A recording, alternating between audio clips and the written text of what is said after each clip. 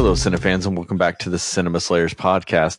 This is a very unique episode just for the sheer fact that we have recorded this once and the audio got corrupted and we can't use it. So we are re-recording it again. So first and foremost is the aspiring pod boy. Yes, he is getting demoted because this is a re-record.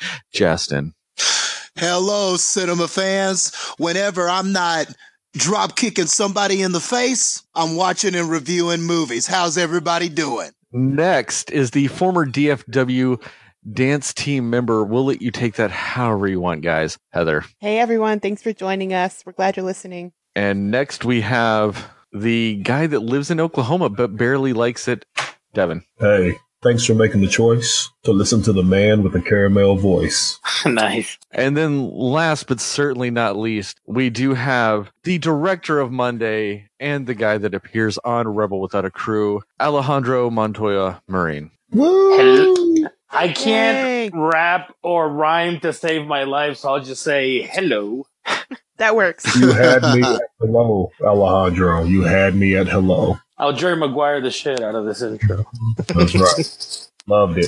All right, since we did lose these, we do have to start with these all over again, guys. This is the 3 questions. So since you've actually already done this before and things might change, this might be a little interesting. So first off, what are your 3 favorite movies and TV shows? Favorite movies? The Godfather, Star Wars, Pulp Fiction. 3 favorite shows: The Sopranos, The Wire, Seinfeld. Oh, that works. I thought you were going to go with like an HBO trifecta and say like Game of Thrones. You know what? I really do like Game of Thrones quite a bit, but I've seen Seinfeld like 90 times and Game of Thrones maybe twice. We'll see. You said The Wire, which is the greatest TV show that's ever been made. After The Sopranos? Oh, no. The Wire. No, you gotta, put the devil down in the hole there, Alejandro. Okay? Keep him down in the hole. Yeah, we might have to debate this out later because this is new information for us. And wow, this is going to be something later. All right, what's your guilty pleasure? Again, damn it. Oh, okay, I got a good one. Bar Rescue. Oh yes, I love Bar Rescue. But Bar Rescue is amazing. It's not guilty. It's just you're just watching quality show. No, I mean it's pretty formulaic, and you know exactly what's going to happen. And he's always like, I gotta stop this right now. And then he steps out of the van and shit. But it's so much fun to watch. Of all of those restaurant and bar like makeover shows, that one is hands down the best. John Taffer is a personal hero of mine. Mine's Gordon Ramsay. All right, when it comes to cooking, yeah, but man, like the scientific level in which John Taffer will break stuff down. I mean, that episode where he introduced the double deep butt funnel changed my life. You know what I love about Tafford or that show is I always try to guess how many POS systems they're going to add. Oh, that sounds like an amazing game with that show that I've never played. Yes, that's a great drinking game. You know what I love about John Taffer too is I spent many years working in retail, but you have to direct and manage people and you have to give feedback in a positive way that doesn't make them feel like shit. And I had these fantasies of like just going into different stores where everything was just fucked up and just straight John Taffering everybody. You don't have your front 5 covered. It's Saturday. There are 30,000 people who walk through this mall on a weekly basis. That means there's 5,000 people that you aren't getting exposed to. How is that only your fucking business? It's not, because you're a piece of shit and a fake. I just loved it. But then he throws in a compliment. Yeah. Oh, those 180s he does are beautiful. When he's like, "You're just a big piece of shit, but we're here to help you fix it." No, exactly. No. It's just on a dime every time. There's another drinking game you can play. Every time he says we started off rough or we started off on a bad foot. Oh, damn. If you did a marathon of that show, you're fucked. Oh, man. Oh, I'm going to do that on Sunday because every Sunday they do that marathon. Yep. Oh, I am going to be so drunk on Sunday. We should do an episode drinking. Right? I kind of feel bad right now because apparently we left Heather and Justin in the cold on this one. Apparently, All they don't right. watch Bar Rescue. Sadly, I do I've not, never but seen it the sounds show, cool. but I'll have to watch it. Yeah. Oh, it's a beautiful thing. It's on the Paramount Network, formerly Spike. But the next question was going to be why, and I don't think we have to do that now because we kind of went off on like why that show's amazing. So let's just go ahead and jump into it. Rebel Without a Crew, Monday. Yes, sir. So premise of the show, guys, it's you've got what, $7,000 and 2 weeks to shoot a movie based on how Robert Rodriguez shot El Mariachi, right? And no crew. Oh, yes, no crew. A pivotal. Yeah, especially when you watch the show. So this is a show that's on Go 90, and it's produced by El Rey's Network. So with this, like with shooting a film in 2 weeks, like what was the hardest thing for you to do with that? It's not just time wise, but I think budget wise, it was hard to convince people to help us because they can't get paid, or shooting in their location for X amount of hours, especially when pay is so low, or doing it in another city that you're not from. So getting extras was a huge issue. I think those were the biggest ones, but when I got to meet Robert Rodriguez, the first thing he told me was, this is a game of adaptation. And it totally was. As soon as I saw that and I felt that, it's easy to get like stumble, like a problem hitting you and you're like, what do I do? And if you stick into that mentality, you just, it'll take more time and it's just eating up your time to shoot. So it's always about adapting and dodging the problem. Well, as far as adaptation goes, that's great that you mentioned that. So what do you think were some of the biggest changes you had to make, like that you're allowed to speak about, as far as like maybe some ideas you started with, but you had to wind up changing them or adapt to resources or availability, etc.? What were some of the big changes you had to make? Oof. Well, that's a really good question, because I think in episode 3, I had planned. So this feature film is based on a short film that I did 2 years ago by the same name. And, I had written the feature film version with my friend Matt Page, in mind. So he's like, I don't know, man, like, I don't know if this is lying, but 4th degree black belt, like the guy is legit. I just don't know the ranks. And I had him in mind to do the big elaborate action scenes, because he's done stunts, he's done actions, he's choreographed them, he knows, martial arts. So when he wasn't able to come to the experiment in Austin to shoot the movie, that was a big problem, because out of the casting process that I saw, I did not see another actor that would reach the requirements that he had. So after going to bed really early, and just, so I don't get upset, I just don't let it corrupt my brain and start thinking negative. I came up with a solution of just flipping the character and have the hit man become a hit woman. Yeah, that was really awesome. Okay. I think that was actually a good call too, because based on the movie, which is really great, it worked really well. Like that flip, I think that really, it worked so well that like if you didn't know that, you wouldn't know that was like not meant for a woman. It was really well done. Well, thank you. I think one of the best things that Anna and I agreed upon was when she said yes, I was going to go in and do rewrites. And then we were talking and we were both like, I think she should be the same vulgar in the level of vulgarity as the guy. And I was like, I love it, because I don't know, man. I really like the idea that this character is that's all the character's got, her job. And she will do anything to get the job done. So to me, that's a little bit scarier. Someone who's so obsessive and so I will do anything to get the job done than a super elaborate, I'm wacky kind of bad guy. You know what I mean? Like, this is all she does. She has no private life. All she does is this. And I think that Anna just did a kick-ass job. So Alejandro, one thing that I really enjoyed about the film was actually the soundtrack. I felt that it was really inspired Was that a lot of original work, or did you source somebody to do that? How did that come about? I am very music driven. Like, for the longest time, I come from a family that's just ridiculously into music. Like, my grandfather's into like opera music and orchestra and like classical music. My dad's a lot into jazz and like 50s rock and roll. My mom's about 70s. My two brothers are like hair metal bands and 70s. And I was the alternative rock 90s kid. And I've just gathered from so many, from all of them, like so many different bands and different tastes, that music is just a big part of my life.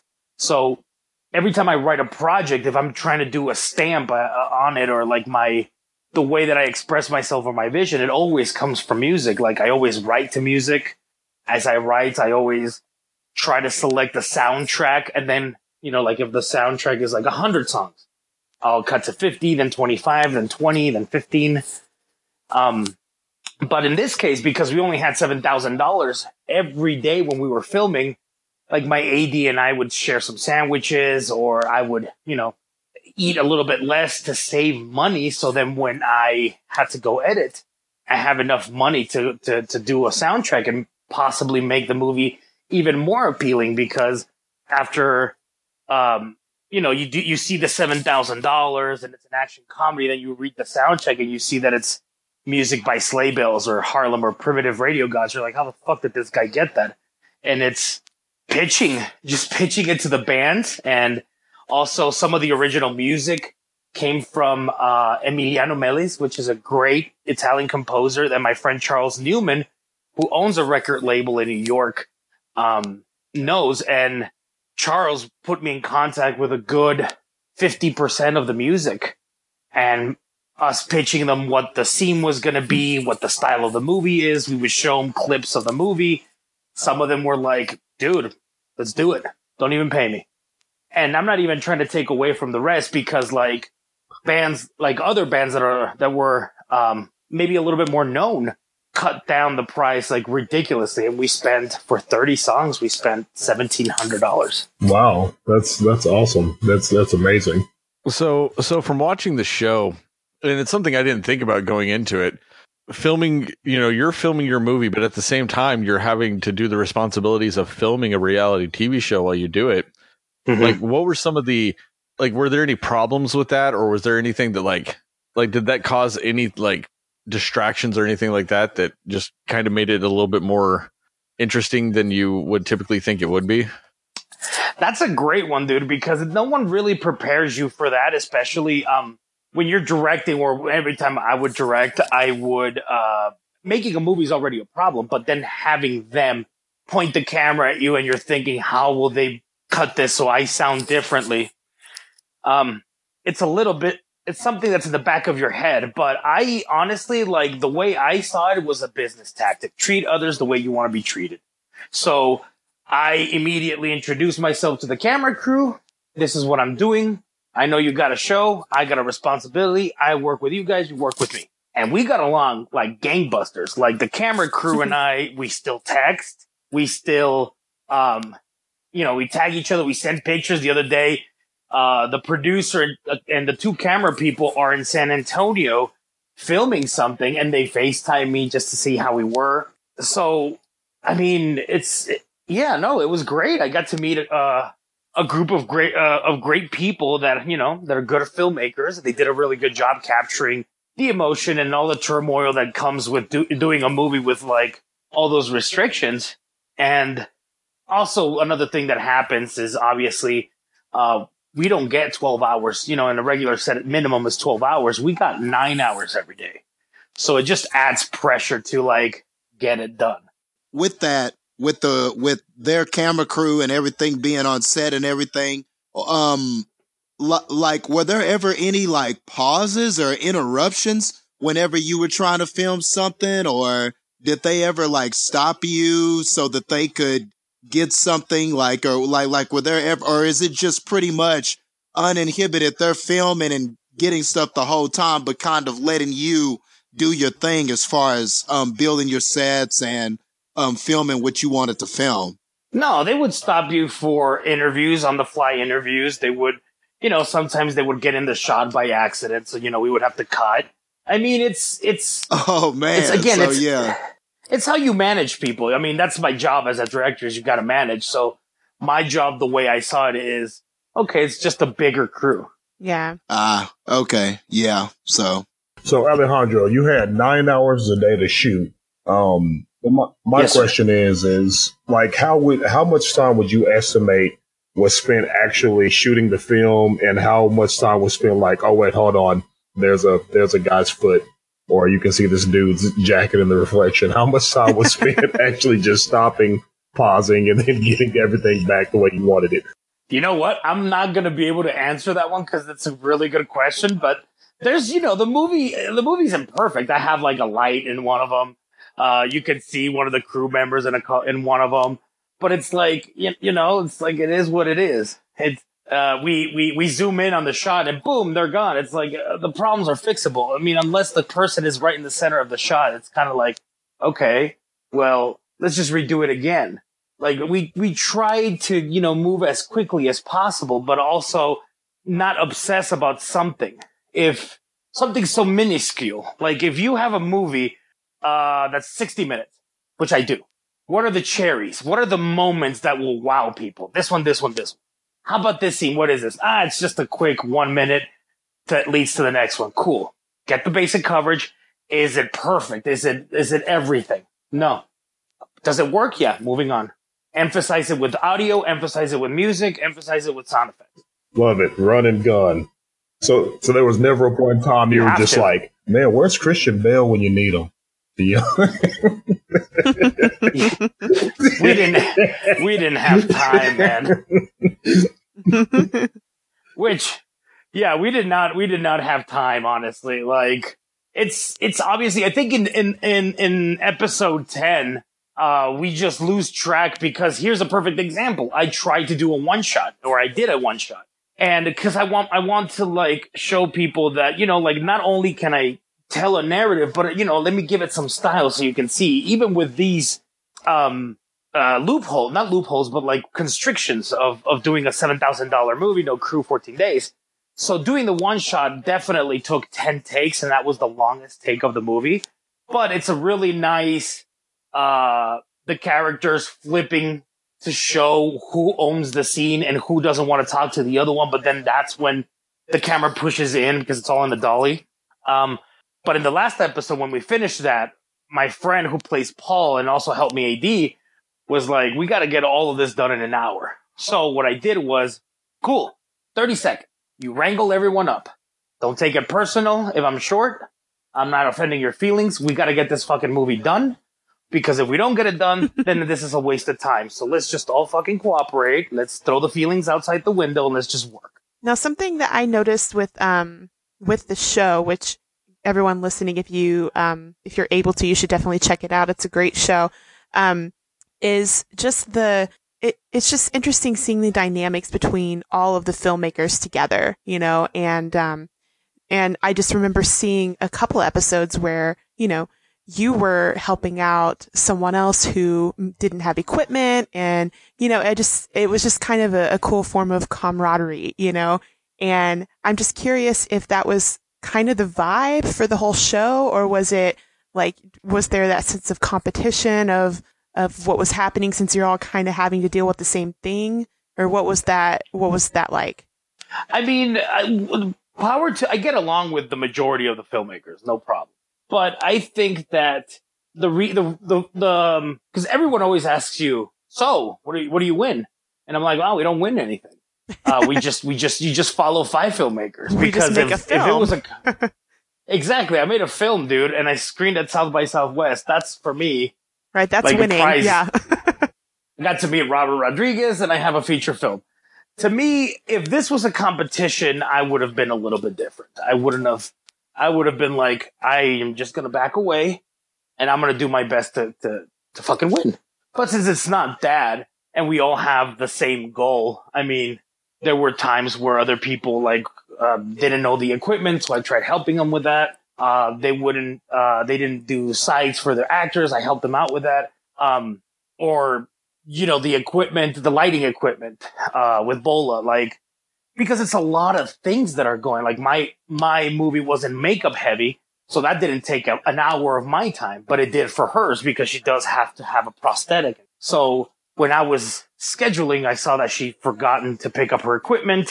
So yeah, I mean, we were there to help each other out. I mean, yeah, that's awesome. It's just the nature of it. It's already hard enough as it is. So, and I guess I was the oldest. So I was just, I felt like I gotta help him out.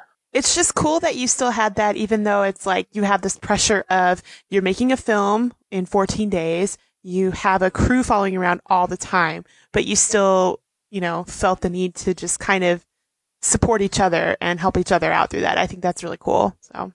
Yeah, we became friends. We still talk on the phone, and honestly, like, I do it as like I did it because, maybe one day, or I was like, maybe day 14, I need help, and what would happen if then I'm looking for it and then you didn't help him out? So. Right. Yeah. But no, it was an experience, definitely. So, Alejandro, can you enlighten the audience of the selection process, how that went for you and how long it took and all that stuff? The selection of for you to be selected for the TV show, what did you have to do? Did you have to submit anything? All that type of stuff. Oh man, it was a process. I know that I had to send, first I had to send previous work. From previous work, you have to send a one sheet of what your project is, basically describing tone, what the plot is, etc., etc. Then I had to send a script. Then I had to do a Skype interview with producers, then with a psychiatrist, so, they don't think I'm gonna just lose my shit and, murder everyone in their sleep. And then, what else? There was another step I don't remember, but there were several. So basically, it wasn't like, hey, you guys, you 5 were chosen, 2 months in advance. No, they kept telling us, you're in the top 20, top 15, top 10, top 7, top 5. So, how long did that take? Was it 2 or 3 months, or was it longer, shorter? It could, you know what? I may be wrong, but I want to say 2 months, month and a half. I don't remember. Wow. 2 months. I don't know. But yeah, it wasn't a whole year, Gotcha. So, were you kind of on pins and needles? Did you kind of have a feeling that you'd make it, or were you just I don't know, it's worth a shot? Well, at the beginning, I got excited. And then as you keep going through all the stages, I'm just look, man, just tell me yes or no. This is, you're just stringing me along, man. But I think the nervousness got into when I was on top 7. I was just I'm not going to get it. This is too much. If I would have gotten, they would have told me already, all right, you're locked. But they didn't. So, I mean, and it's nervous because, as a filmmaker, and especially an independent one, or someone that, my dad is not, Francis Ford Coppola, or... Yeah, you don't have that industry pedigree. It's not like you can just call a guy and be like, oh, yeah, no, yeah, I got you. Exactly. As you get closer, I always, I started going well, it was a good run. It was close, but then, it was pretty amazing for them to be hey, congratulations, you're one of the filmmakers. I was holy shit. So it was a great feeling, but it was definitely not a quick one. It took time.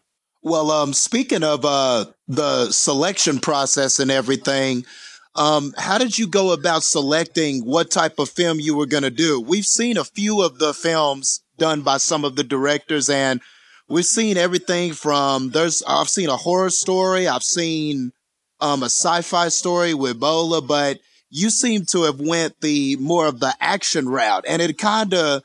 To me, it kind of had a vibe almost like a Robert Rodriguez film, kind of like Desperado or something like that. So what was your inspiration behind that? And is this your wheelhouse, or did you try to choose something that was more of a challenge as far as what you're familiar with?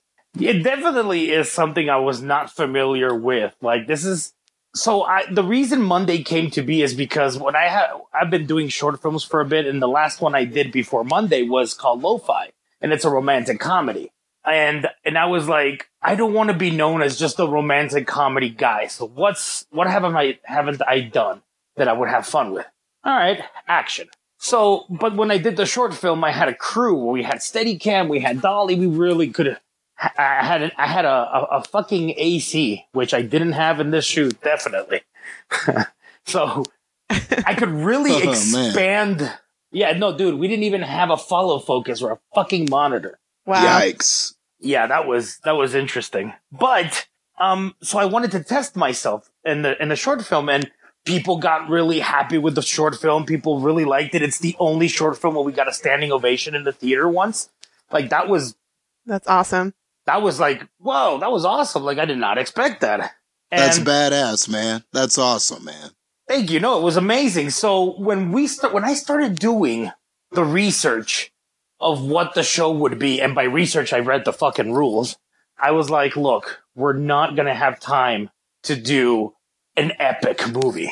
And that's one of the things I tried telling the filmmakers on day one, because they were like, you know how filmmakers right now, they want to do everything symmetrical, then throw the blue on one side, then throw the pink on one side, and then everything's symmetrical. And it's like, that's fine, but you don't have time for that. You don't have time to dress your set that much. You got to get in and out.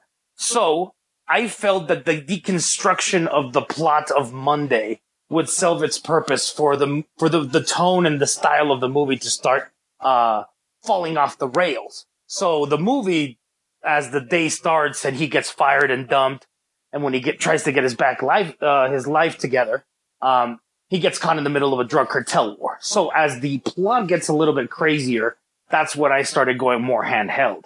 And basically that cuts time on opening tripods and setting up dollies and etc. So it's just, at that point, it was just me getting coverage. Obviously, every time we would get coverage, do it, but it also lends the purpose of the movie being very energetic, because that's what I wanted. If people are going to come into the theater and it's already like, what you're about to see is someone doing a $7,000 movie with no crew, people are going to be like, oh shit, this is going to suck.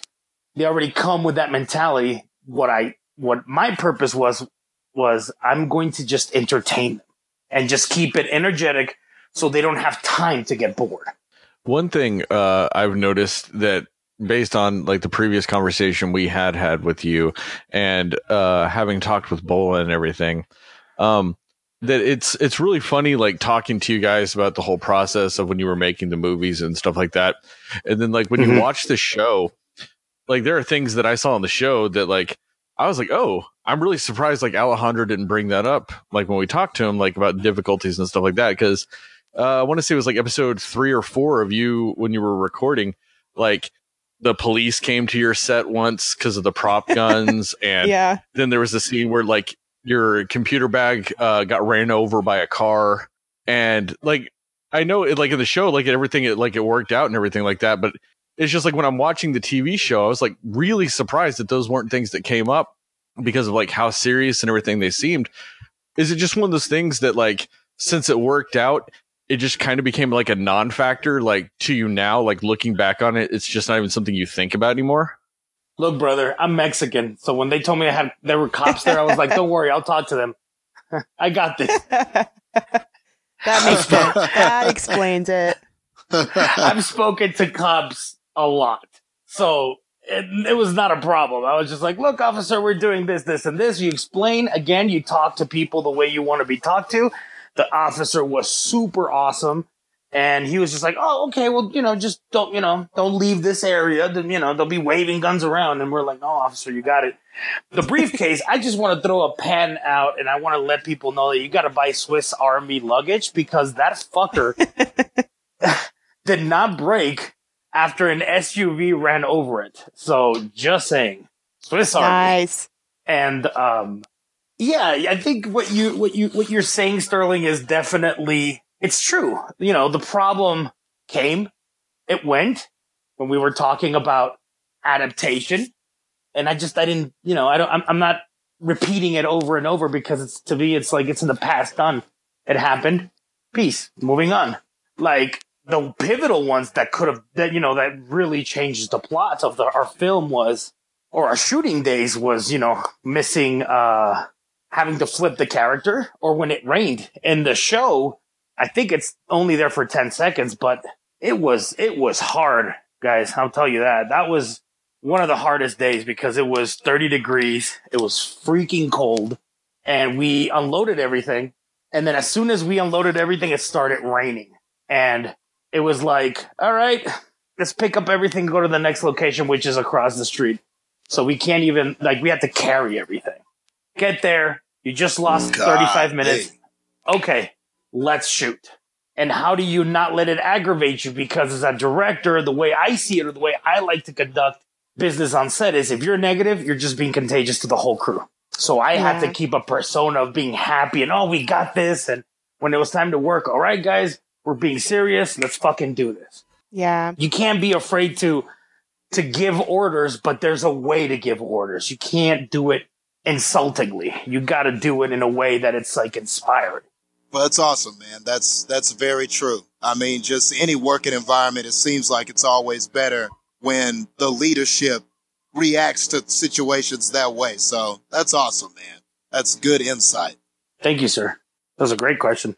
Now, another thing I was curious about is, so I know that I think it was in one of the first couple of episodes when they have you go through the group of people to cast your roles that you're going to do. Yeah. That looked incredibly overwhelming. It looked like it was a madhouse in there. And I'm wondering if that, like, did that kind of set the tone for, like, the stress level just continued from there? Or was that like, you know, you got that out of the way and so the rest of it kind of came a little easier? Or was the end of it and the fact that, oh, we have only a couple of days left to shoot, was that more on the, you know, nerve-wracking side? Like, is there kind of like a gauge that you're going off of what was the most stressful thing that you did? Heather, I'm going to be honest with you. The whole process is fucking stressful. Not one is more stressful than the other. But that, like, because, you know, casting is stressful because there's 200 people and they're like, you got 2 hours. So that's, you know, you don't find them, you don't shoot your movie, or you shoot your movie already starting with the wrong foot. You know what I mean? Or the left. Yeah. So then when you do production, if you don't do that right, then when the time you get edited, you're just going to be stressing. But I think the moment that they told me, oh, by the way, you're only bringing one person, that's when I'm like, all right, I see where this is going. Just handle the stress, and then on the weekends, just drink it away. A good life philosophy, yes. Exactly. There were a lot of Tito's vodka that was consumed by Alejandro on the weekends. So Alejandro, usually when you have like a new experience and you have a lot of pressure, a lot of stress, and you come out the other end completing what you set out to do, there's usually a lesson that's pulled from that. So what did you learn about yourself, or what did you learn new that you're just going to kind of take to how you work now? This show has taught me a lot, believe it or not. I learned to be patient. I learned that if I want to continue creating, I got to lose weight. I mean, that's just the math of it. It's just as simple as it was. Me doing this show, I can feel like my back hurting. I can feel, and I'm like, oh man, I'm not young anymore. If I was 25, man, I would have been like the Tasmanian devil just running around. Like, I really had a lot of energy. But I think patience was the biggest lesson that this show taught me, because, I mean, you're getting asked by the crew filming you. You're getting asked by the actors. You're trying to decipher what your movie's going to look like, even though you haven't seen the locations or you haven't done storyboards. Like, I did not do storyboards for the whole movie. There was no storyboards. So I would have to come in there and just be like, all right, we're doing this. And they're all asking you a bunch of questions. So if you don't go in cool and just take it one step at a time, you're going to burn out. So what I did was my trick, or not even a trick. It's not even a trick. It's stupid. It's what I did, or my strategy was, don't start with a bang. 'Cause that's how I saw it. So it was just kind of like pacing that energy and evenly distributing it. So that way, you know, you have some reserves that's left over.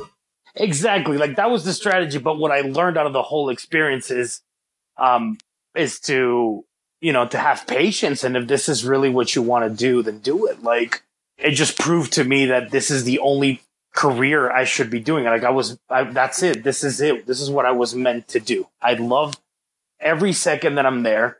I talk to actors. I love working with them. I love working with, you know, with cameras and creating stories and stuff. And it's like, you got to trust yourself. If this is what you want to do, go for it. It's not going to be just, you do it in 3 months and then that's it. You hit big. I mean, great if you do, but it's usually going to take years to get better. And I'm so eager where this is going to take me because I want to learn more. I just want to get better. So patience, I think, is the best thing that I learned. Fantastic. That's awesome.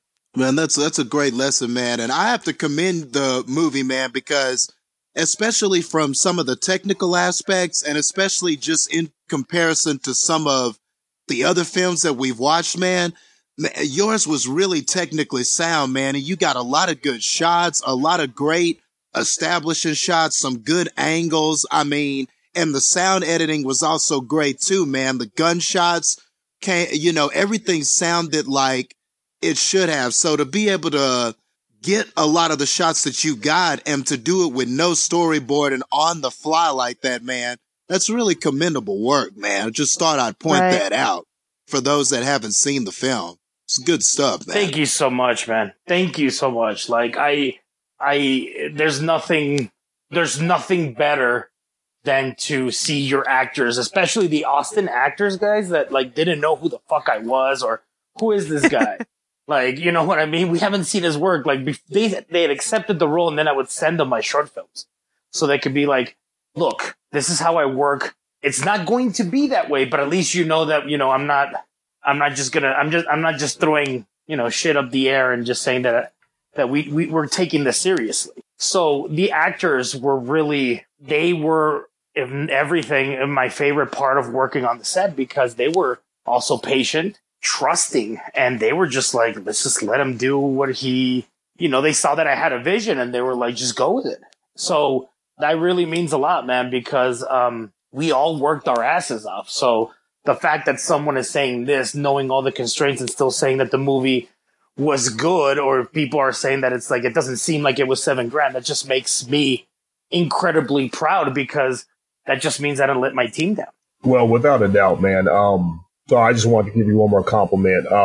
You could tell the positivity that you brought into your movie, because it seems like everybody was just having a blast. Script probably helped. You got to insult people a lot, so that's always good. But you could just tell how much fun everybody had. And I know that it was a frantic, crazy production, and just to see everybody having so much fun and how you technically executed it. I mean, some of the things you were doing, like popping up almost holograms on the screen to show like people's bios and stuff like that. I was like, what did he did this in 2 weeks? What did he sleep? Did you actually have a week during that? You said you went to bed early. Was that in comparison going to bed early? Like, I got to bed at 4 a.m. That's good. So I started losing my shit around day 12. That's when I was like, so close. You're so close. So close. Yeah. 2 days. I started 2 days, man, because I had my schedules flipped. So when I was filming, it was nighttime, and then they were shooting in the morning. So when I would get home, I would sleep for maybe 2 hours and then fucking ruckus all over the house. So I would wake up and, sometimes I went back to bed. Sometimes I didn't. And I just start, scheduling the shoot for that day or the next day. So I did sleep, but not enough. Definitely not enough. And if you could just give a little brief synopsis of what your movie is about for those listening. Yeah, my movie is called, or our movie, it was a team effort. Our movie is called Monday. It's an action comedy about a guy named Jim, the average Joe that gets fired, dumped, and when he tries to get his back life together, he is caught in the middle of a drug cartel war. Now he's trying to run or shoot his way out of it. Sure, of course. As you do. Because it happens all the time. Every Monday. Of course, every Monday. Damn cartels just can't. Definitely sounds like a Monday. Not again. Can't wait till Wednesday. Just give me till hump day. You know what I'm saying? Before you make me fight for my life.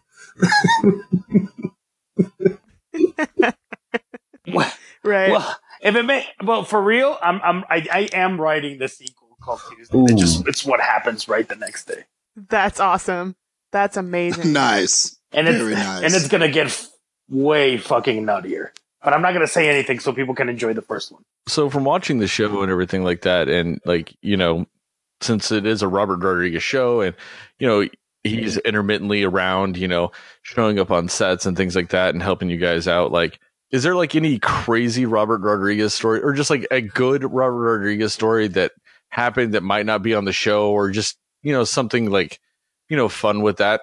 Okay. The second time in the series, if you see, I think it's episode 8 or 9, he shows up, and that wasn't planned. That's just him. Like, he got out of work and he saw lights and he goes, "Oh, I'm gonna go see who's shooting." Like, he's just interested in movies. That's awesome. It's no bullshit. But one of the things that I was incredibly impressed was during the South by Southwest party that they have, we found out that Franklin's was going to cater. Franklin's is like one of the biggest barbecue joints in Austin. And so when I found out that Franklin's was going to be catering, because it's, I think, his favorite barbecue joint, obviously overweight Alejandro was just always talking to people, but being really close to where the barbecue was. So I remember they go, by the way, Franklin's is ready to serve. And I just said to whoever I was talking to, that's how important it was. I went, "Excuse me." And I just ran around it and just served barbecue, because I was the third in line. And then I sat down and I saw Robert sitting down. So I'm like, "Hey, you're not getting any barbecue?" He's like, "Oh yeah." And then they had one of the chefs bring a whole tray of shit. He goes, "Pah, pah." And I'm like, "Yeah, VIP right there." You didn't have to wait in line, sir. Perks of being the director. I know, right? I mean, and that's crazy though, especially with Franklin's, because like Franklin's is like fairly world renowned, like known barbecue, and the fact that like they're known for like making only X amount of brisket a day, and so like if you don't show up when they have it, they're like, "Nah, we're out." It's like the fact that you guys got them to cater, like that's crazy, dude. Everyone was like, "Oh man, you're at South by Southwest, and you're gonna," I'm like, "Yeah, that's really exciting." Did you hear Franklin's is catering this event? That would have been me. Totally. Yeah, for sure. Oh my God. And then it was amazing. And then I saw people wasting their time with like putting, you know, like 4 pieces of bread, beans, potato salad, rice. I'm like, fuck that. Give me roast. Give me I need some meat. Brisket, the ribs. Hell yeah. Hey. Yeah, the meat, man. Need the meat. Give me a meat IV. Exactly. Just hook it up. Put it in the blood. I can't remember his name. The guy that owns Franklin's, he's got a video on YouTube about like him like prepping a brisket, and I've watched that video probably like 100 times, just trying to like learn stuff, because I like, you know, making brisket like up here, like what's something else I can do to like step my brisket game up. Dude, it's a really big franchise. Like I went to film school in Canada, and there I met a guy named Chris Levesque. Fantastic guy, super great DP, great friend. And he, a couple of, like 5 years or maybe 8 years ago, he got into like barbecuing, which I should have seen the signals, because every time we did barbecue in Vancouver, he would always be like, "I'll cook it." I'm like, "All right, I'll just drink." And when I told him about the catering, he goes, "You fucking had Franklin's?" Like, he knew exactly who that was and what they do and how renowned they are. So that's pretty big legit. Deal. He's like super calm, and he's I think from Toronto, and yeah, he's a great guy, but the only game he plays is the game of barbecue. Damn straight. What's wrong with that? But here's the problem. Nothing at all. I don't know him, so I can't eat his food, so that's a problem. Then we're gonna have to figure something out. Yeah, exactly. Do you only eat people's food that you know? Yeah, pretty much. That's very limiting. Wow. No, it's not. I just go into every restaurant. I demand to see the owner. I go, let me find the person who owns this establishment. I meet them. They filled out a 76 questionnaire for me real quick. Sure. There's real quick. 5-minute interview or so. And then I sit down for my meal, because that right there is appropriate and it is very efficient. That's beautiful. I like it. Yeah. Thanks for that.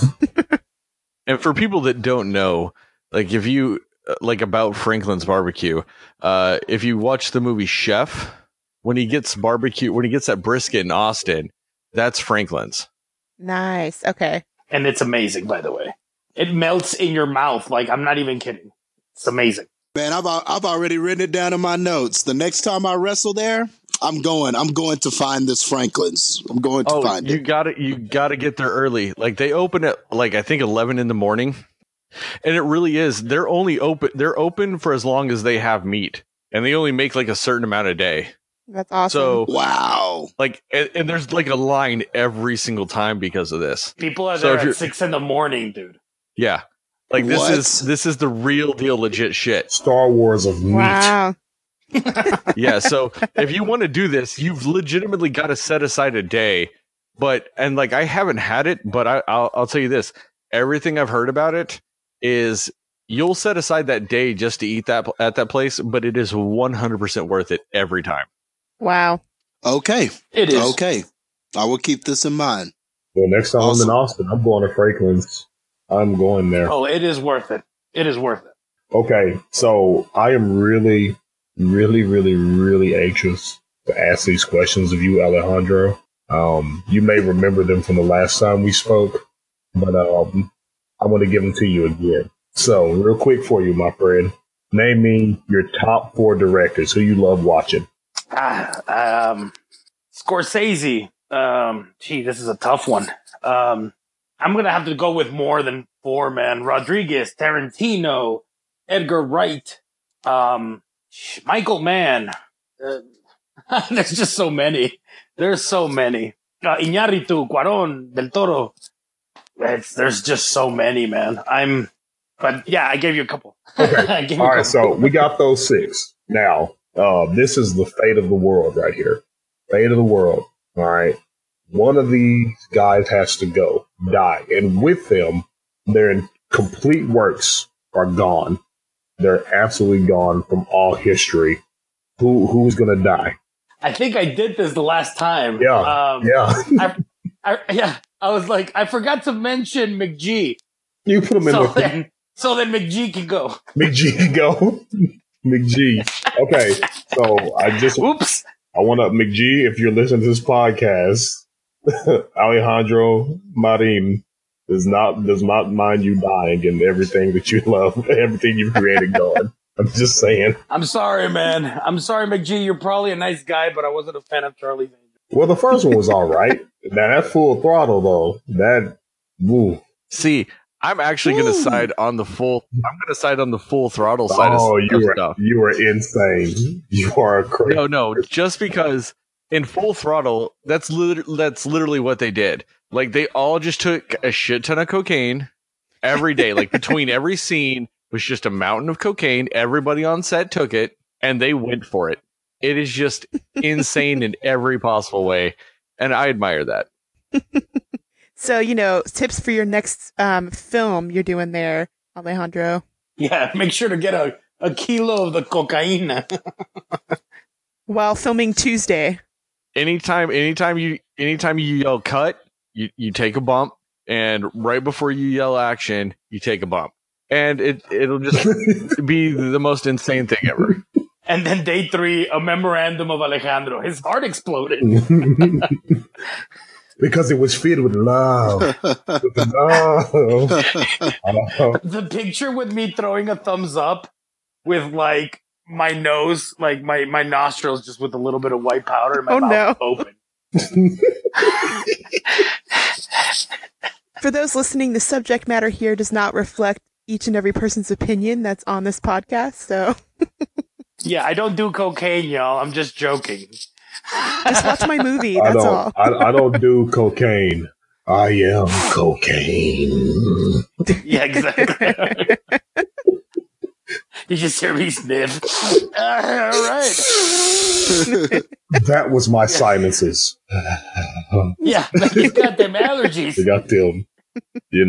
I mean, I kind of think it'd be worth it. Just like one day in my life, just do cocaine every 5 minutes that day, and just see where it takes me. Take you straight to hell. That's where it's gonna take you. I don't need cocaine to help me with that. Yeah, you in a room full of people hellbound. We on a highway to hell. We going. Are you Catholic? Alejandro? I think out of what's it called? My family's Catholic, so by default I am, I guess. Okay, yeah, you don't get to leave. It's not.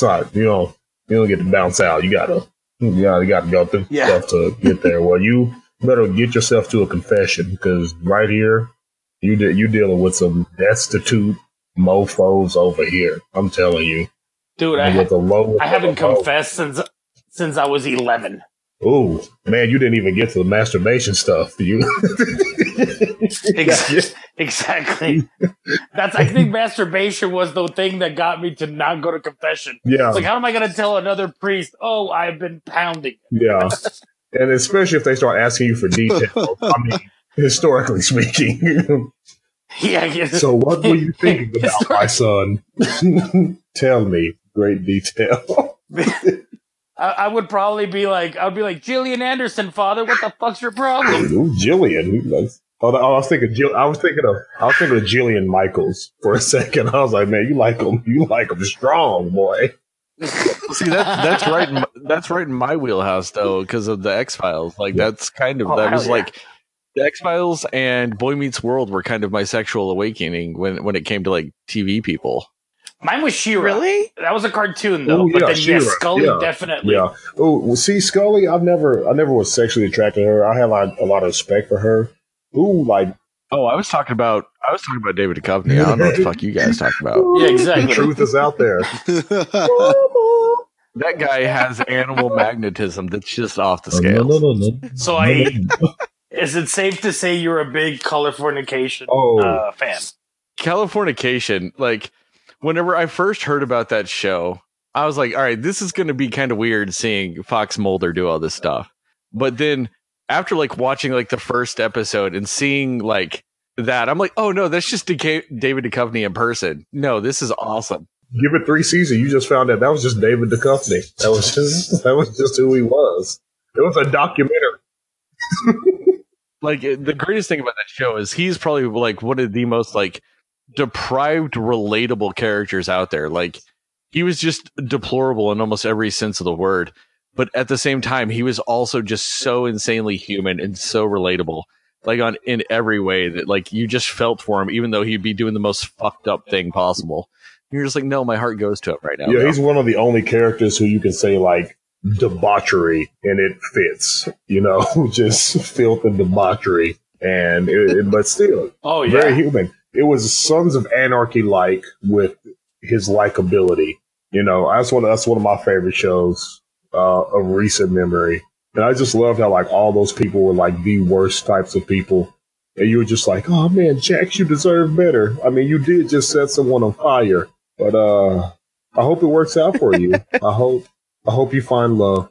Yeah, I gotta see that show, by the way. You're not the first that recommends it, that says that it's their favorite, but it's like, you gotta have a main character that has things that you don't like, because then what's the point? There's no risk. It's too perfect. Like saying Tony Soprano. Like Tony Soprano he's super charismatic, but he's a fucking asshole. He's an animal.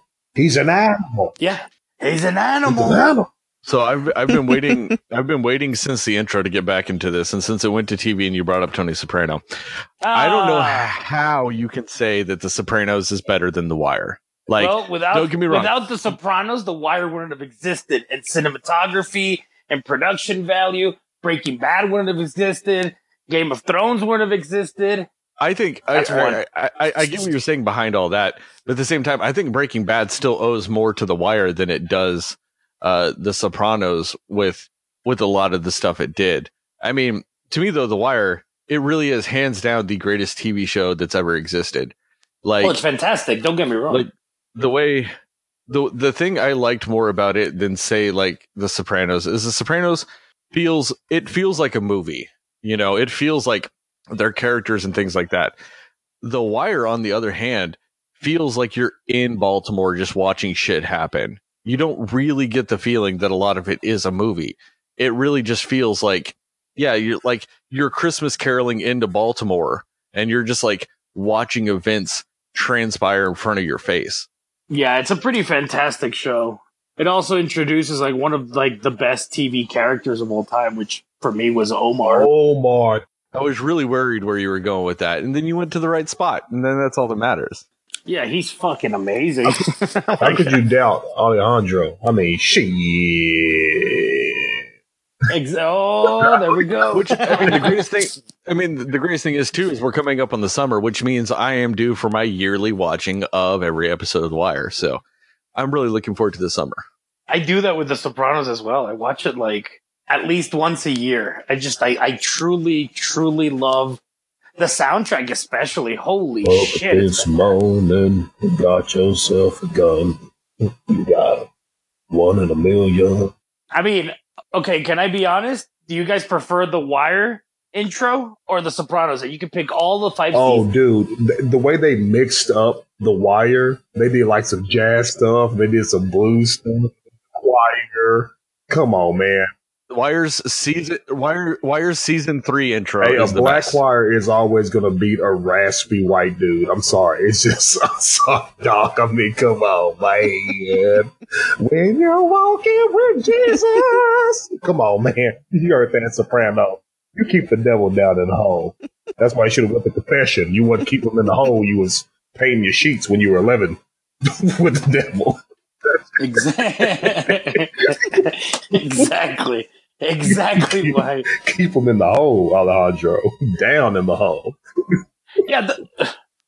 No, don't get me wrong. I love The Wire. I think a lot of people, well, maybe not you guys, but a lot of people that I've spoken to don't give the 5th season credit, and I thought it was fantastic.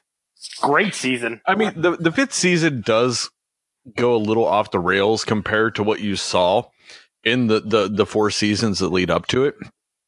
But the way it concludes is still incredibly satisfying. Mm-hmm. And I'll take the 5th season of The Wire over almost every other show's best season. Like, its worst season is still better than 99% of most other TV shows seasons.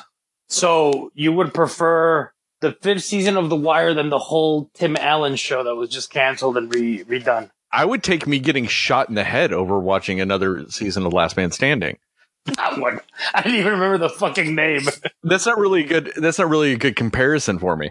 Yeah, that's one season of The Wire versus an eternity of Tim Allen, which, I mean... We're being too polite. Let's get into the nitty-gritty up in this one. All right. So we want to get to the nitty-gritty? All right, here we go. You live in Texas. There was just a shooting. What do you think? No, I'm joking. Just right into it. Yeah. Yeah, we'll get into it. We just lost half our audience. There we go. Maybe drink a little bit of your beer first. So if you could remake a movie that you think you could have made in a better way, what movie would that be? Oh, man. There's 2. Highlander and Doom. Yeah.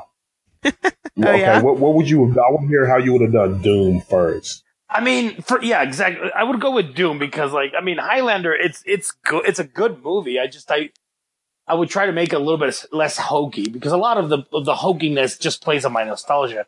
Doom, I feel that, imagine making the movie Doom, but through the lens of David Fincher, where you really do this, macabre and less cartoony animals.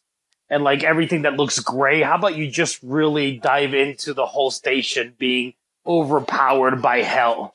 And you really play with the horror element of minimal lighting and sound effects and just really good music. I don't know, man. I feel like Doom has the potential of being just an amazing movie. Yeah, make it into a live action Dead Space. Make it feel real claustrophobic. Ooh. Real claustrophobic. Really, really dark. Yep. Just very, very tense. And, every time he kills one hell spawn or hell being, there's another one right around the corner and just skin to your teeth the whole time. I think that was great. Except there is one part of Doom I loved. And that's when he got the God mode cheat and he went all chainsaw view. I don't care what anybody says. That was one badass moment in movie history. Yeah, that was dope. I mean, but try to utilize stuff that could be reflected by other people that are not gamers. Maybe implement a scene that resembles like Saving Private Ryan when the Marines get there and it's overthrown, and then you just really go at it to an action scene where it's just, you know, you show the severity of this portal being open. So I would just try to get people to like lose their shit when they're watching. You know what would be like really awesome in that, if you ever got a chance to do this, is like at the beginning of the movie, you show, because like in Doom 3, they were like on a space station or whatever. So like you show it in like crisp, clean, like optimum efficiency, everything running well and right, and everything looking like super good. You're real detailed in every room. And then, like, as the movie progresses, you just, like, see how fucked up everything is. That would be, like, absolutely awesome. That would really add to, like, just the horror of it. And see, like, this transformation. Yeah, you can really adopt shit from, like, both Alien and Aliens to make a really good Doom movie. Yeah, most certainly. That would be really dope. Now, what would you do with Highlander? Oh, man. It's tough. It could be... I think I would just... Like I said, make it less hokey. Make it, as charming as Christopher Lambert is, but every time he just, I don't, it's kind of like, okay. Well, yeah. I wouldn't cast a Scottish man to be a Spaniard. Little whitewashing there. How did they whitewash white men? How did you do that? How did you whitewash whiteness? That is like Inception whitewashing right there. This is like... Yeah, exactly. It's like, come on, man. Sean Connery as the Spaniard. I mean, it's not as bad as John Wayne as Genghis Khan. So, Marlon Brando as a Mexican, but still, if they're gonna go with Sean Connery because he's a name, I understand. Like, when, they casted this person. This person is like a fucking 20, can get you $75 million on opening weekend. I get it. They grabbed Sean Connery, but at least take him to a fucking months of accent. Oh, that would have done absolutely no good. That would have been a waste of money. That would have been $75 million. That would have been their opening weekend down the drain. You mean to tell me that Raul Julia wasn't around during this? It would have been fantastic. Oh man, speaking. Yes. What a great actor. What a great actor Raul Julia is. Oh, man. I don't know if you guys ever watch What Culture on YouTube, but they're like fascinated with Highlander. So at the time of the shooting of that movie, the reason why Christopher Lambert sounds so strange and his accent is everywhere is because he pretty much learned English on the set of that film. So, yes, he pretty much learned English on the set of that film. So that's why his accent sounds so weird. That's why everything is so weird. And then he also was, there's a lot of sword fights in it. He actually is like legally blind. So all of those scenes when he was sword fighting, this is dude who can't see. What is even happening? Seriously? Wow. I retract my opinion. Christopher Lambert rules. I hear you. I hear you, Devin. I'll give it that pass. But do you know the explanation with Sean Connery's accent as the No, we've already discussed that. It was awful. There is no excuse for that. I already said that. I just want to know, like, if there was a reason behind that too, like why he was that like a choice? Was he sitting there doing a character study and was like, I really need to add something extra to my Spaniard character. He should sound Scottish. Yeah. Maybe he thought he was just an old tiger. Sensing his end. I mean, maybe I haven't gone on the record yet on this podcast about this, and I'll do it now. Sean Connery's just a terrible actor. I think that's why. Man, how dare you? I will defend that. All right, name one movie he ever did where he wasn't just Sean Connery. I should have mailed it to the Marx Brothers. He was just Sean Connery in everything he ever did. Even in Murder. Same thing we had about Michael Caine. Michael Caine is just Michael Caine in every movie he is. Anthony Hopkins is just Anthony Hopkins in every movie he does. Every one of these actors, especially from that time period, that are from the United Kingdom, all they do is play themselves in everything they ever do. Everything. Like, I believe Anthony Hopkins eats people. Dragonheart. Anthony Hopkins eats people. Man, that was Sean Connery as a dragon. That's all it was. That was just Sean Connery as a dragon. If you put him in a dragon costume, that voice it would have been work the same was just as good as Bradley Cooper as Rocket Raccoon. I could not even tell that was Sean Connery. I had no idea. You're fucking lying. I was You also are fucking lying. That entire time, if at any point he was just like, hey, let's get a martini and fuck, you would have been like, yeah, it makes sense as that dragon. What about Finding Forrester? Man, that was just Sean Connery fucking being a teacher. If he had just at any point in the movie just said, hey, let's get a martini and fuck, I would have been like, yeah, makes sense. That would have dramatically changed the tone of that film. It would have. I do agree with that. It would have been a big tonal shift if that line had ever came out of his mouth. Slightly. Like, it really is. Like, I have huge problems with these actors. Like, we'll curb this now, because honestly, I could go for about another actor. Or for another hour, if you just talk Michael Caine, Anthony Hopkins, and Sean Connery, and I'll go through every one of their films and just tell you how it's the exact same as the last one. You know what I was just, this has nothing to do with anything, but like, you know what we're talking about, but you know what we were talking about, like Kurt Russell, he's just a charming actor that, cause I forgot we were watching Guardians 2, right? And then I was like, oh yeah, Kurt Russell's in this. And then I turn around to my friend and my girlfriend, they go, yeah, I like him. Isn't that like always the Kurt Russell reaction? We're like, oh, Kurt Russell's in it. All right. Okay. All right. You know, like, Pretty much. Dig the demented dimples he had in Guardians 2. I was like, wow, they really went in on the dimple effects when they redid his face. Like, wow. That's like a little... He was well casted in that movie. Like, he's believably, Chris Pratt's father. And he just did a good job in that role, I would say. He's Kurt Russell. He's Kurt Russell.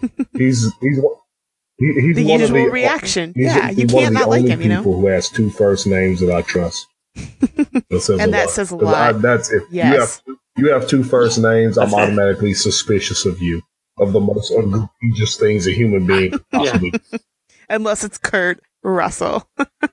Yeah, I'm Ricky Ricardo, sir. I don't like you already. But Ricky Ricardo is different because that's his slave name, Ricky. He did that so he could survive in, the 60s or whatever. He was just trying out. He's already, married to a white lady, so he was in trouble. A ginger. Or if you talk about Ricky Ricardo from a Cable Guy, what's your name? Ricky Ricardo. Yeah. So I love that movie. One of his best. I don't care. I thought he was amazing in that. Like when Jim Carrey was like mid-90s, he could do no wrong. There was nothing. Jim Carrey is a bottle of beer. I'd be like, I'm going to see it. beer bottle face. Jim Carrey. Yeah, Summer, he was great. I'm there. No problem. Be there in a second. Take my money. Yeah. I started backing away when he did Yes Man. I backed away a lot. Yeah, I think I backed away at the Grinch. I think I was like, oh man. No, I made it through the Grinch. I think it was Fun with Dick and Jane. And that is not the movie I was expecting, because typically that title. We get it. Just depends on how freaky you are. So since we did talk about this when we did record last, and since we don't have that audio, but we do have this opportunity now. What do you think of that Avengers, Alejandro? Oh, that's right. Oh, fuck. I mean, spoilers. Yeah, no, it's fine with spoilers. Spoilers are fine.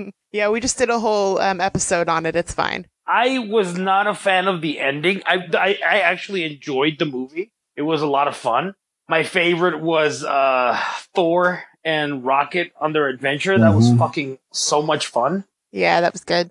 But I didn't like the ending just because it was, it doesn't really, everyone's like, oh my God, but if you notice, they killed all the people that just started their franchises. Like, it's just fucking. But if they would have killed Scarlet Witch and Hawkeye and a bunch of no-name people, would have made even less sense. To me, this is why I tell people, in that universe, they don't know that they got another movie. You know what I mean? Like, they don't know that they got a sequel coming. It makes sense for that universe. Oh, I know. It's just for us. If you wanted to have the same impact as Empire Strikes Back, do take someone that you're like, oh wow, like Hawkeye. You don't know if he's gonna come back. He doesn't have a franchise. Take him out. But then also kill Thor or kill Robert Downey. Or Don't do it. Yeah. After Guardians 2, where they're gonna make Guardians 3 in 2 years, she's coming back. Like, no, she didn't. She didn't get snapped away. She got dropped off a cliff. Oh no, she's coming back. Yeah, she's coming back. She's in the Soul Stone. That is where she is. She was a sacrifice for the Soul Stone. They killed Loki. No. But of all the deaths, the one that I thought was the most impactful was Gamora's. Like, as far as that movie went, that scene with Thanos, especially after that death, was impactful. Like, that was a truly impactful death. Yeah, that was really good. I really wish that they would have killed like either Captain America or Robert Downey, and it would have been like even better if it was. I hope so, because I was like, don't say those things. This is the real world. It's good. They're gonna die. I know. For real. I know. I'm just because I can, and this makes 3 podcasts in a row, I get to say this. Spider-Man's death was fucking cheap. Oh, God. Oh, yeah, of course. Friend. Yeah, I think it was. See, Alejandro knows sees the light. We had a very large debate about this, Alejandro. Oh, I agree. I felt like you can see it a mile away. I could see that, yeah, Robert Downey doesn't have a father. He has to play the father figure. He's getting out of danger. He's giving him the suit, which makes him feel guilty, and then, like, I got it. Don't worry, he'll come back. Homecoming did really well. Right. Man, it's almost like we've heard that being said before. So jaded with today's film audience. Okay, so back in December with Star Wars, nothing happened that we wanted to happen. This movie is bad. and they didn't treat certain characters the way in true to form. And then here comes April with the Infinity War. Oh, what we thought would happen has happened. And now I'm pissed because what I thought was going to happen has actually happened. I mean, there is no pleasing you fuckers at all. There's no pleasing. Oh, no. Hey, no, I was actually fine with Last Jedi. I know you were. I could tell. I know you're real. I know y'all can hear it in your voice. I can hear it in your voice. There was just a couple of things in The Last Jedi where, like, look, I commend it for trying to fuck with us so we don't expect what's expected, especially because there's just so many, like, Jesus, I love these videos that are like, let me explain the ending of this movie. It's like, we're not stupid, we get it. You know what I mean? Like, the ending explained. It's like, wow. Yeah, I hate those too. So, especially when it's a movie, like, super simple, like, We got it. Lion King, ending explained. You're like, I don't need this. I can't wait. But like the things that I hated about Star Wars was, well, first of all, I will always like Star Wars, and they're all very capable movies, including the new ones. It's just we've lost that mysticism of a Star Wars movie because they're coming out every fucking year. Like, goddamn, like, slow down. And that's fine, but it just loses that appeal when you're like, oh shit, guys, 5 years has passed, new Star Wars. I mean, I get that, but at the same time, I mean, I would much rather that than waiting like 9,000 years between like things to where it really fucks things up. Like, you went from the original Star Wars trilogy to like the prequel trilogy, and that sat for so long waiting on like technology and things like that George Lucas just had time to fuck it up. Like, if you do it quickly, you can't fuck it up as bad because you don't have time. Like, George Lucas sat there and fucked it.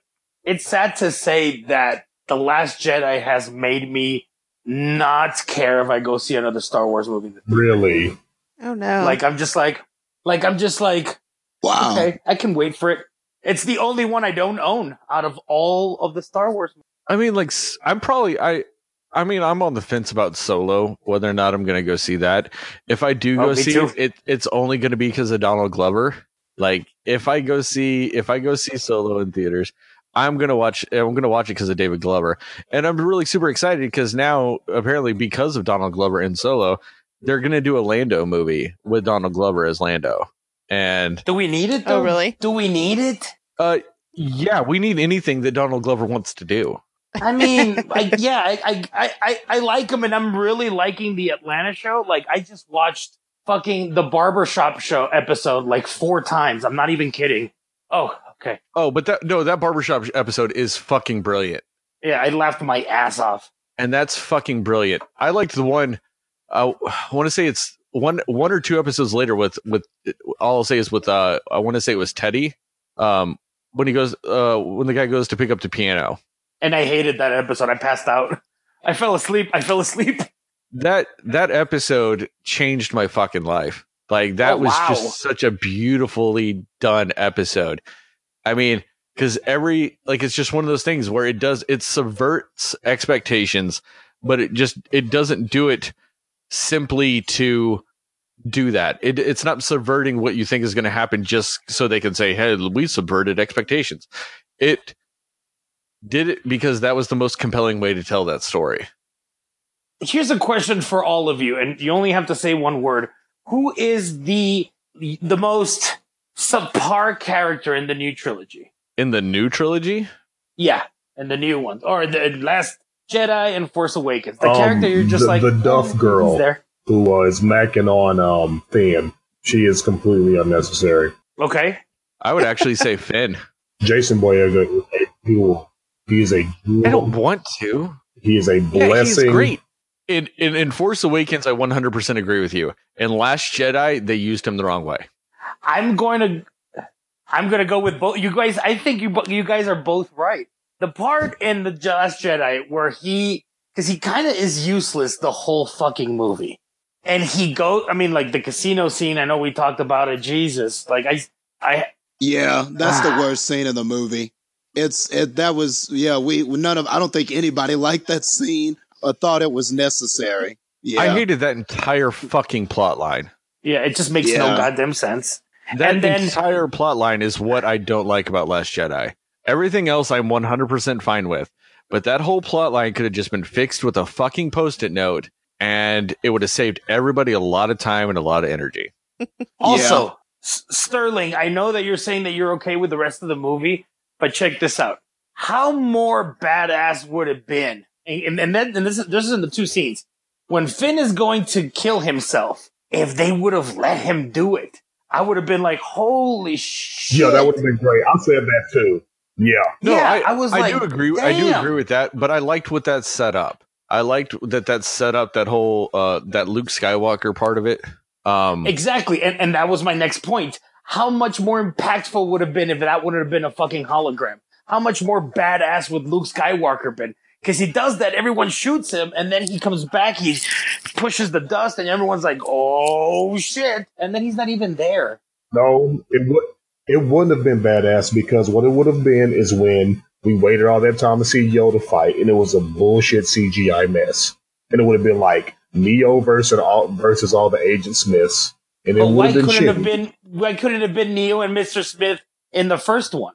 Yeah, because you had AT-AT gorillas, and you had all of those ships, and you had all that CGI already surrounding them. And Mark Hamill can't move like that anymore. Yeah, and Mark Hamill can't move, so it would have been all CGI. It would have looked hokey fighting against God, what's his name? Kylo Ren. I know Kylo Ren, but what's his name? Adam Driver. What's his name? Adam Driver, who is actually a former member of the armed services, so we know you can win. And hey, how about this? It was already badass enough. You want to know why? Because did you see that dude? He was ripped. Oh no, like he was trust so me, swole. it was badass.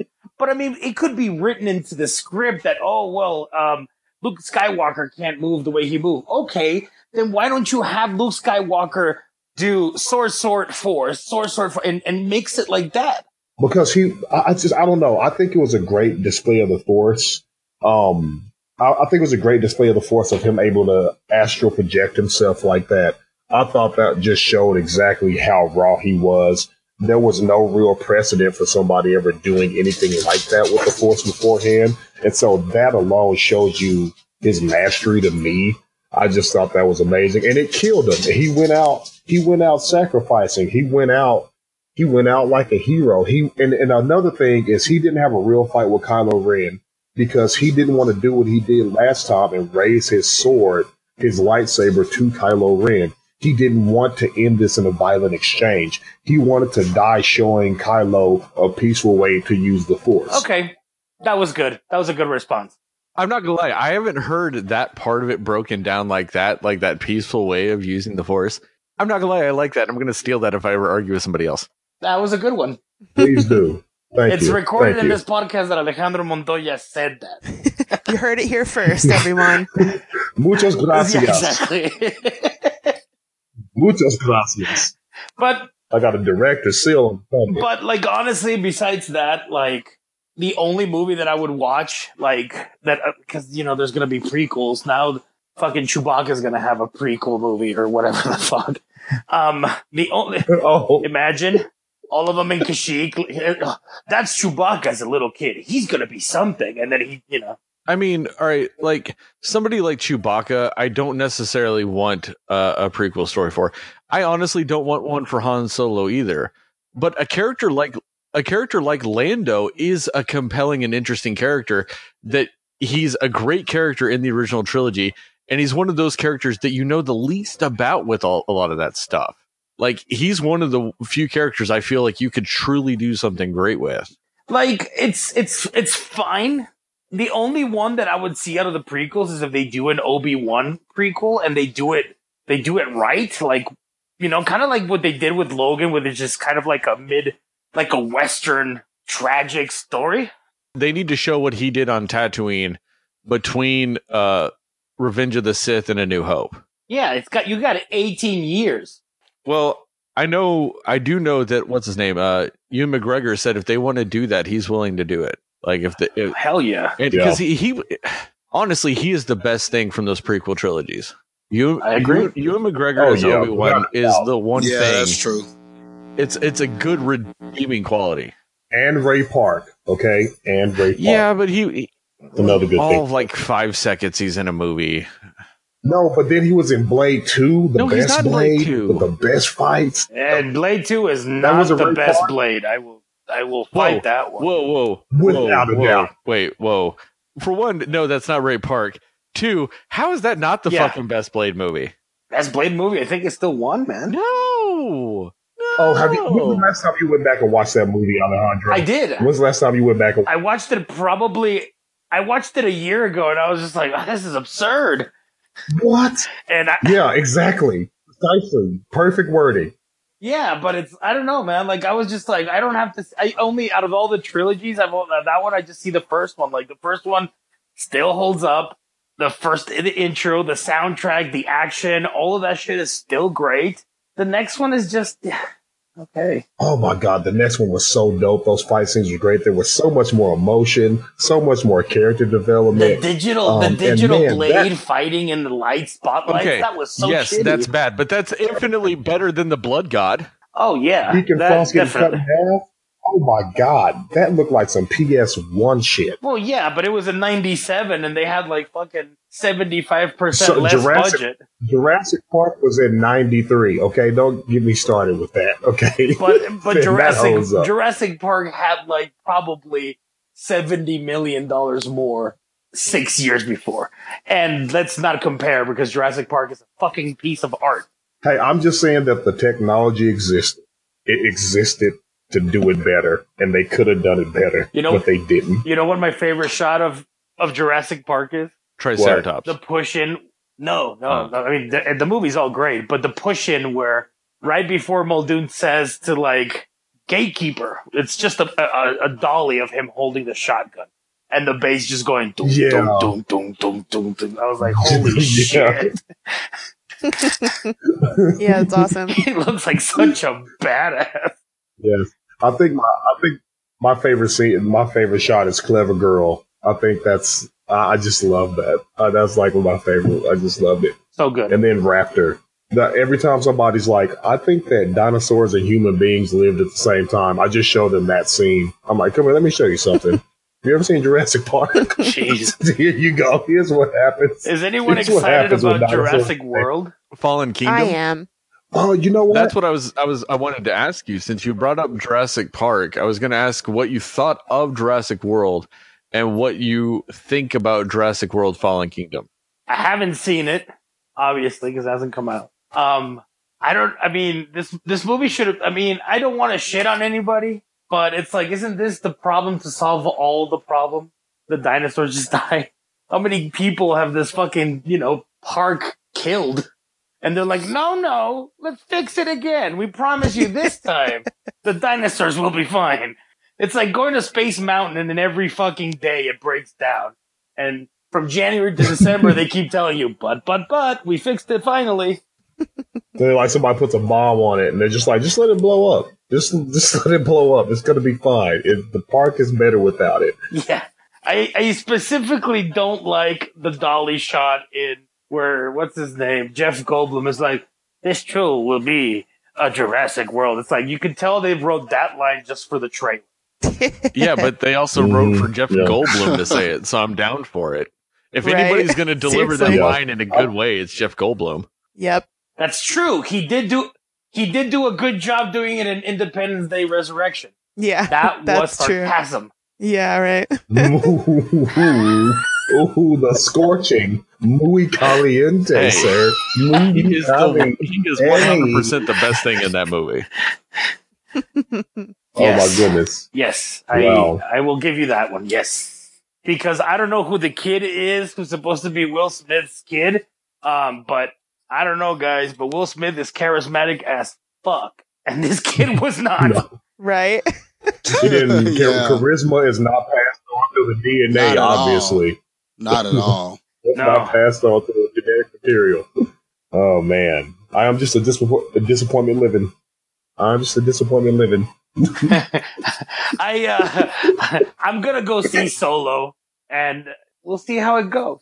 I'm definitely going to be seeing Jurassic World. My sons love Jurassic Park. They watch all of the movies several times. They actually watched it into Phobia, and then they use it as a recovery tool for themselves to face their fear of dinosaurs. So we're definitely going to see Jurassic World. I basically told my girlfriend, she's like, you got to come see Solo with me. And I'm like, I'll go see Solo with you if you buy the tickets and if you buy the dinner and 2 beers for me. Did she say yes? Oh, yeah. So I'm like, all right. That's a keeper right there. That's a keeper. I know, right? Like, no, my girlfriend did something super sweet for me the other week. I was like, she's working on this shoot in Santa Fe. I'm in Albuquerque. And I went to LA for the weekend for a couple of meetings and shit. So she comes back from Santa Fe to stay at our house. Then I get back and I open the fridge, dude, and there was like snacks there. Aww. Snacks. What'd she get you? Well, she got me like, it's not really snacks, but she got me like eggs and like ham and like milk. And, and she got you like actual groceries. Yeah. Like, yes. Yeah, exactly. And then I opened the door. I'm like, what the fuck? Is this poison? What's going on? Who put this shit here? It was super nice. Who broke in? Yeah, she's like, yeah, exactly. What the? Did you invite your other boyfriend here? What's going on? Excuse me, 911. There's been somebody who's burgled my house. Yeah. What did they take, sir? Actually, they just went to my fridge and they filled it up with like ham and eggs and breakfast. Officer, this crazy bastard put in eggs and not egg beaters, and then they put whole milk and not 2%. This motherfucker wants me dead. He wants me dead. You know how much milk fat is in that? How dare you, officer? Trying to change my life right now. You know what I'm going to do with this? I'm going to make an omelet. I put the milk in the omelet and I drink the milk at the same time. That's calorie overload. I have a seizure or a stroke, and that's it. The end. Best case, type 9 diabetes. That's a type that doesn't even exist. Type 9? What happened? Type 9. I'm really curious about this, too, considering that none of that has sugar in it. Exactly. Type 9 diabetes. You're fucking... Your head explodes. No, type 9 diabetes is actually a contagious strain of diabetes. Uh-oh. Contagious? It takes a viral form. That is rough. Contagious like by a sneeze or a touch? No, It's contagious by food. So you're like, oh my God, you really do know how to cook. But little do you know, that food has type 9 diabetes. Oh my God. Type 9. Oh. Beer number 2 coming up. You're only on number 2. That's Yeah. cute. Hey, man, I think I'm on I'm not an alcoholic. like 4 or 5 right now. Are you through your whole pack of cigarettes yet? Oh, I'm on the 3rd pack already. Jesus. I don't have cigarettes. That's why I'm not drinking. Oh yeah, I'm halfway through pack 3 already. So, okay, what are you guys thinking of the show? Are you guys liking the show? I am. I think it's really good. Like it's very interesting. Like I said, I'm 1 episode behind, so I have to watch that sometime soon, but it's a very, like, just everything that they touch on, like people who don't know what it's actually like to do filmmaking. It's cool to just see the perspective of that and just to kind of see like, no, this is the kind of stuff that you have to do when you're making a film. Yeah, I like it. I can't wait for the movies to be on Go 90. I know, right? That's what I was going to bring up about that is because, like, if I had come across this show, like, in a normal way and just started watching the show, I would have been incredibly pissed off by the end because I would have, like, seen all these all these movies being made, and then I'd be like, but I don't get to watch them. And then I'd be mad because I get to see all this stuff and all this behind the scenes stuff. Like, but then I don't get to see it. Like, I'd be upset. So, I mean, I've lucked out because we've gotten to watch a few of them anyway as screeners and stuff like that. But like, so our audience does know, like, if they watch this, the movies themselves are going to be up on Go 90 in the future. Yeah, they will. I think they're just giving us the opportunity to tour with film festivals and see, to show people what we were able to do and how our movies and, doing the film festival, maybe we win a prize or two. So, yeah, they're just letting us tour with them, and then they're going to be on Go 90. That's super cool. That's fantastic. That's awesome. Yeah, and then the cool thing about it is that the show will be on El Rey in the fall, and a couple of episodes would be longer, and also there's going to be, if I'm not mistaken, digital content that didn't make the episode, so it's going to be pretty cool. Nice. Bonus content. I like that. So all you're really telling me is I'm going to end up watching all these episodes all over again. Basically. Yeah. How long ago did you film this show? South by was a couple of months ago. So just by South by, because we had to film how we showed the movies to that was such a long day. We had to watch all 5 movies in one day. Oh, wow. Wow. Yeah, that was pretty heavy, but we finished the day we premiered the movies. Okay. You're It was in kidding. May. No? Wow. That's crazy, man. Yeah. They gave us a couple of months to edit, and then they came and checked on us while we were editing the movie. Then they filmed us come back to Austin, and then they the premiere, and that was it. Wow. Well, out of those movies that you watched and screened and everything, was there one in particular that stood out to you? Or not to say, oh, this one was better than this one, but like, was there one where you were like, or you saw some admirable techniques or something that you kind of took note of, or you were like, I really like the way that one came out?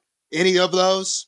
Yeah, I mean, they all have a little bit of a strain, or not a strain, but a little bit of a tactic that's very different. Like, I was very impressed by Scarlett's kind of take on the movie with a very, static aesthetic.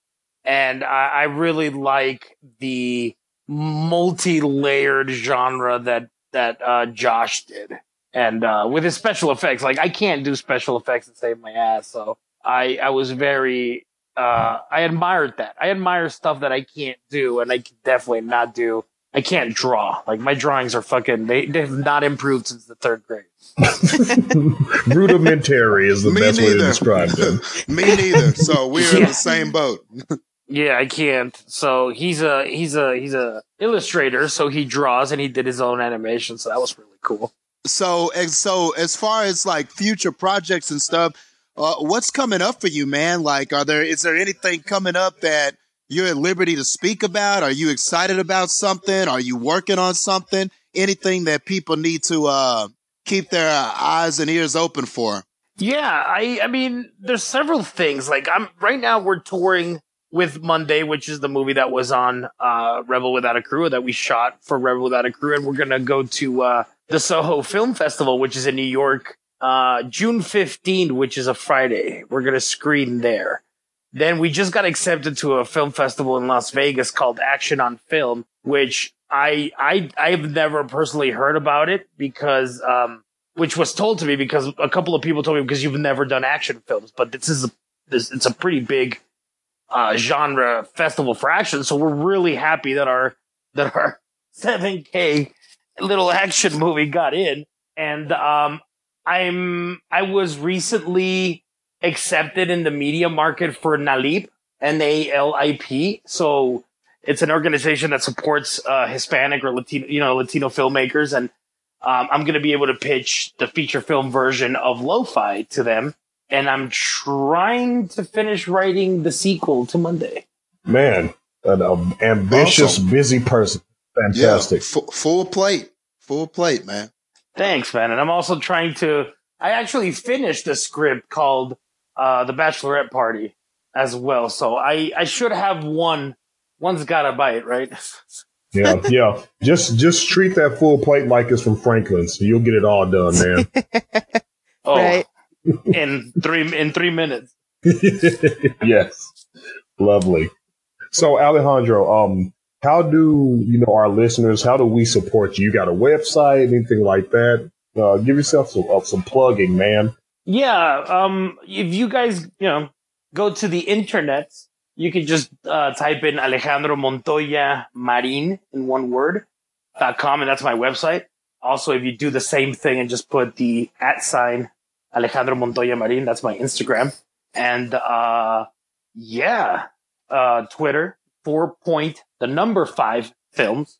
And yeah, that's pretty much it. My YouTube page, it's under Alejandro Montoya Marin.